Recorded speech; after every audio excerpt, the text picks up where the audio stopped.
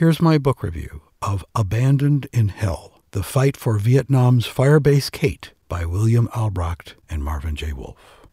In 1969, Bill Albrecht was the youngest, greenest Green Beret captain in Vietnam.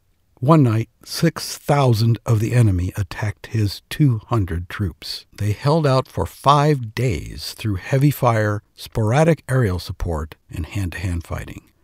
Given up for dead by the brass, Albrecht led survivors through enemy lines under cover of darkness. He went on to become a Secret Service agent and served 4 presidents.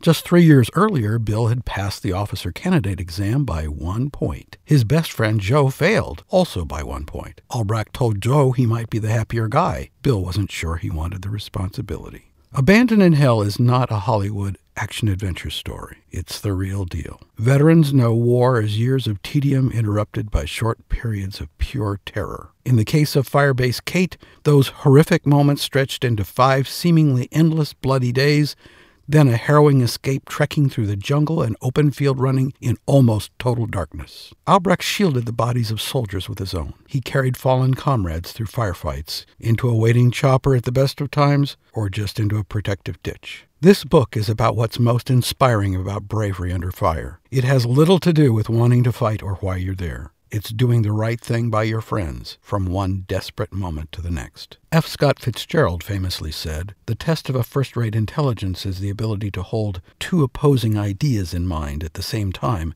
and still retain the ability to function. One should be able to see that things are hopeless and yet be determined to make them otherwise."